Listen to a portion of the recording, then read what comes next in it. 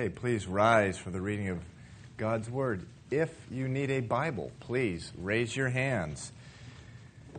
Nice and high. Any Bible, anyone? Everyone came prepared, I guess. Matthew chapter 13, verse 1. On the same day, Jesus went out of the house and sat by the sea, and great multitudes were gathered together to him, so that he got into a boat and sat, and the whole multitude stood on the shore. Then he spoke many things to them in parables, saying, Behold, a sower went out to sow. And as he sowed, some seed fell by the wayside, and the birds came and devoured them. Some fell on stony places where they did not have much earth, and they immediately sprang up because they had no depth of earth. But when the sun was up, they were scorched, and because they had no root, they withered away. And some fell among thorns, and the thorns sprang up and choked them. But others fell on a good ground and yielded a crop, some 100-fold, some 60, some 30.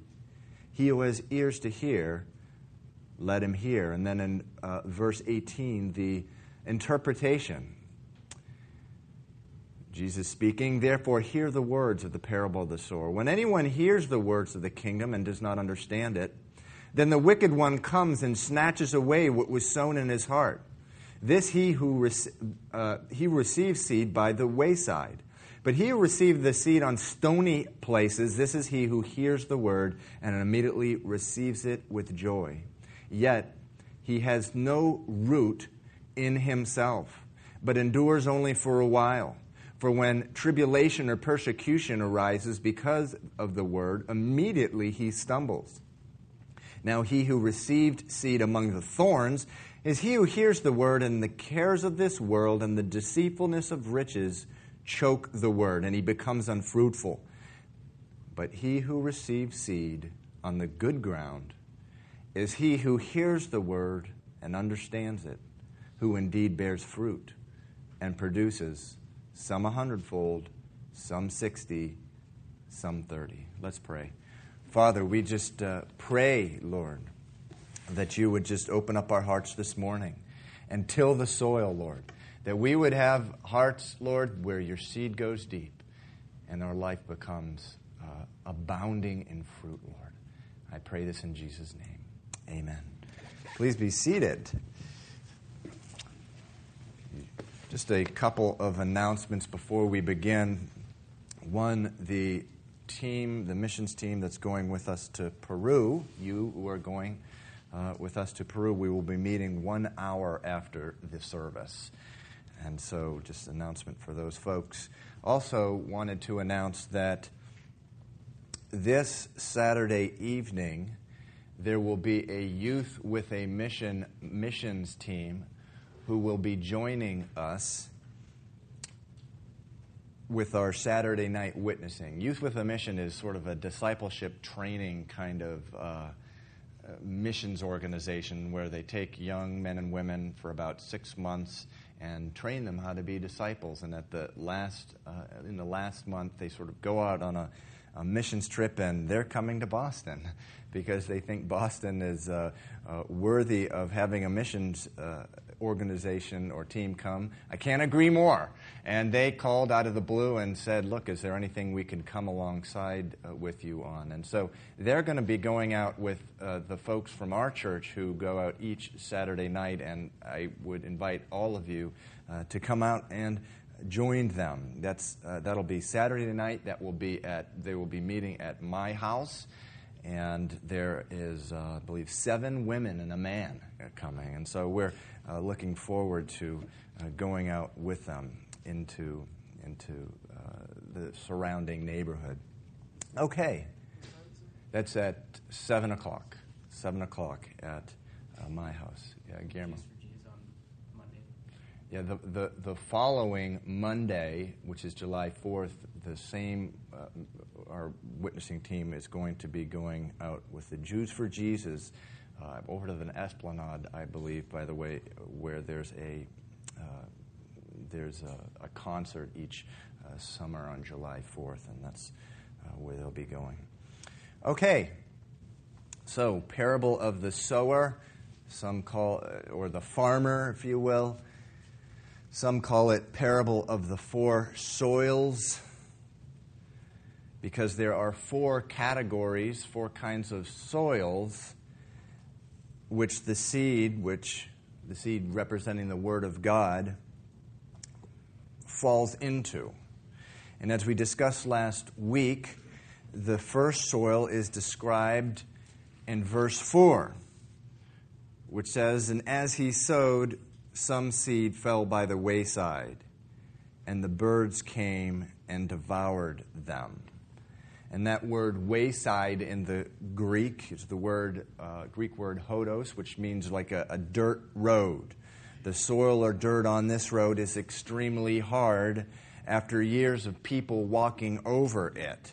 And this represents the soil of people who have become totally hardened and calloused after a life of resisting God and openly embracing all kinds of substitutes that the world has for God. And they have spent a lifetime manufacturing arguments which they constantly make to that still small voice that's gently speaking to them, God's voice, gently speaking to their heart, that they're entitled to live a life contrary to the Word of God. They have spent a lifetime arguing to their own conscience of why they are not accountable to God or anyone else, and arguing that they are justified really to do anything and everything that they want to do. And so notice that it was not sin itself that hardened their hearts. The Bible really teaches it's not sin that hardens our heart. It's the arguments that we make to justify the sin that harden our hearts. And that's what happened over time, over years. Their hearts became hardened. And so when the seed, the Word of God, was thrown onto their heart, it was so hard it didn't fall into the soil. It just bounces right off the heart. It is so hard. They hear it, and it makes no sense to them. It sounds like gibberish. It sounds like foolishness. The Bible says of these people, professing to be wise, they become fools. So what happens? Verse 16 says, the Word of God that has not penetrated their hearts. It's exposed, and so Satan comes and steals it away. And these people walk away after hearing God's word, just as convinced as ever that they are right and God's word is wrong. That's the first soil. The second category of soil is described in Matthew 13, verse 5, where it says, "Some fell on stony places, where they did not have much earth, and they immediately sprang up because they had no depth of earth. But when the sun was up, they were scorched, and because they had no root, they withered away." Now, unlike the first kind of soil, this soil is not totally hard, as we saw with the soil on the dirt road. This soil is soft, but the layer of soil is very thin. And it's on top of stones and between stony places. Steffi and I took a hike this week over in the woods of Dover, which is about a half hour west of here. I think it's the best kept secret in Boston. There's 700 acres with 17 miles of trails, and there's no one on them. And I grew up just adjacent to this place, and I just loved going out there. And at the top of a couple of the hills of these woods, there are this exposed granite and rock that you sometimes see in Massachusetts. And we saw this thing firsthand. Just in between, you're walking around the cliff, and just in between these cracks, there's just a little dirt with some grass just coming out. And it's just the type of thing, though, that's the grass that's very unstable. It doesn't have any root. It's just below it. There's there's stone, and so it's easily destroyed by the sun or creatures like my wife and I are walking around on it. So the plants and grass that sprout up in these places are exposed. They have no root. The sun scorches it and destroys it. Verse 20 says that this soil represents the person who hears the word and immediately receives it with joy. But then look at verse 21. Verse 21 says that they endure only for a while, for when tribulation or persecution arises because of the word, immediately he stumbles or falls away. And so this person immediately received the word of God, but not long after, they immediately left. They rushed in the front door, and then they rushed out the back. Why? Verse 20 says, there was no root. Their decision was an emotional decision. They went to a church or a concert or a revival. They got swept up in the emotional excitement of what was going on. They decided to go along with the whole thing. They're filled with joy because sort of everyone else's joy is rubbing off on them or whatever, but their decision was only skin deep. They are just like the soil in stony places. Emotional decisions are often highly unstable decisions. God forbid that we're making decisions about our relationship with God that are emotionally based. You know, the divorce rate in this country is so high because, among other reasons, so many people are making their decision to be married based on emotion. A young lady is out on a date. It's a candlelit dinner. The guy sitting in front of her looks like he's got a body that was made in heaven itself. The curves of his face look like they were sculpted by Michelangelo. The words from his lips, it's like the words of an angel, you know. And the next thing she hears, will you marry me? Never mind, it's the first date, you know.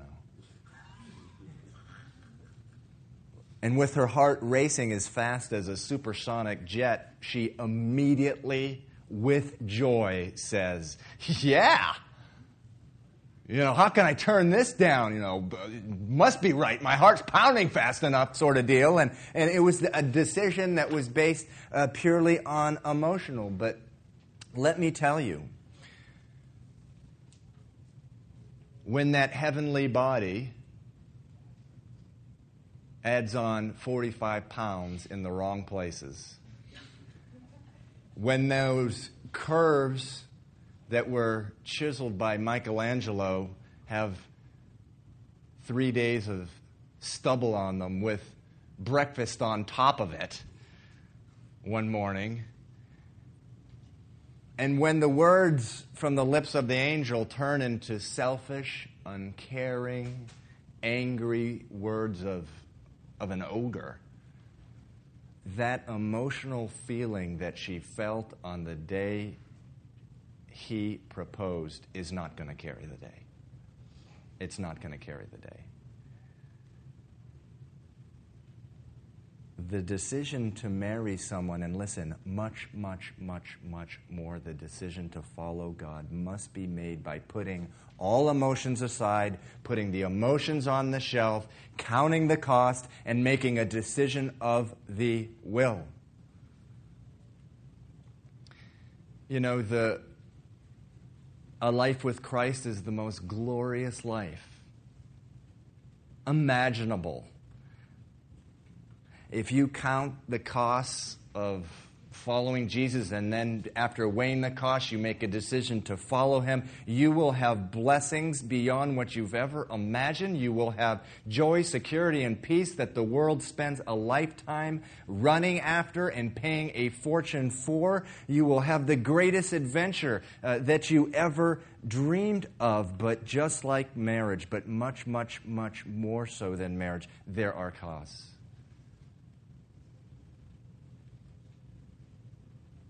Following Jesus is costly.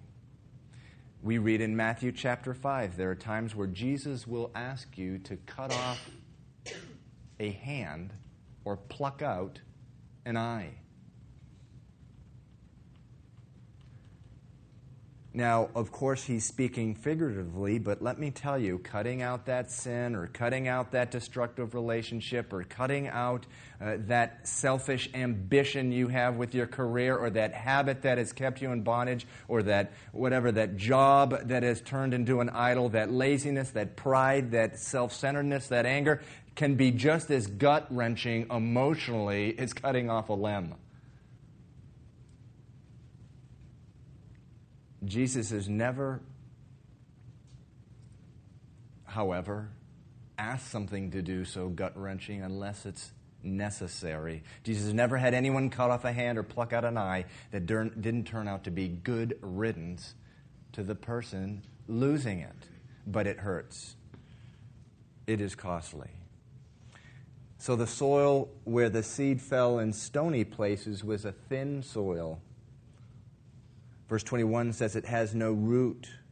This is the person making an emotional decision to follow God. They don't count the cost, so it's very shallow and short-lived decision. These people, these hearts, hadn't let God do anything beneath the surface in their hearts. And let me tell you, sometimes that surface work can look very convincing to an outsider. And sometimes, someone can go to a church service, they can get caught up in the emotion, they can make a decision for Christ or whatever, they can go home, they can rip the ungodly posters off the wall, they can throw away the CDs that don't glorify God, they could flush the drugs down the toilet, they'll even stick a fish on the back of their car.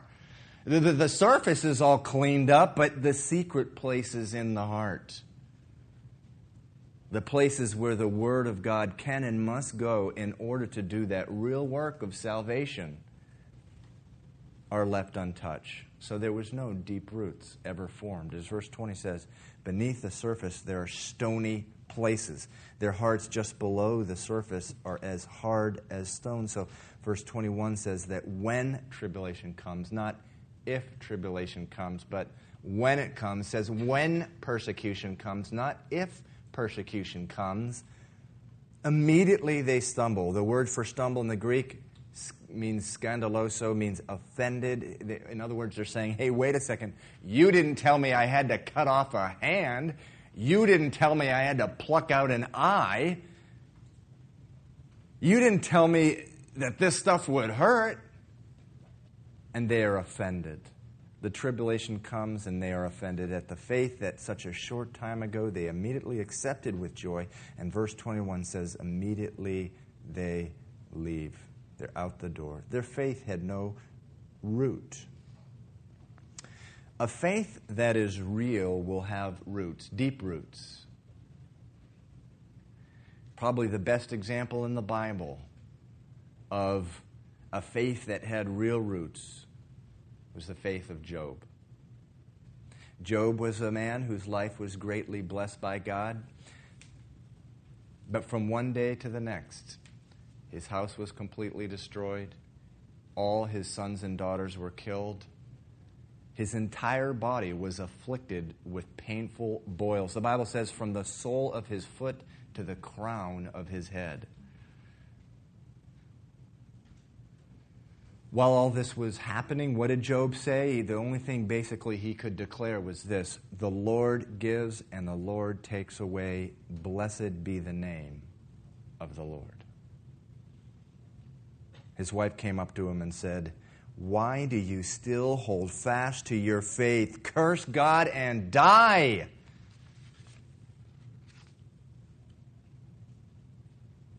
What did Job say to her? This is an amazing thing. He said to his wife, "You speak as a fool.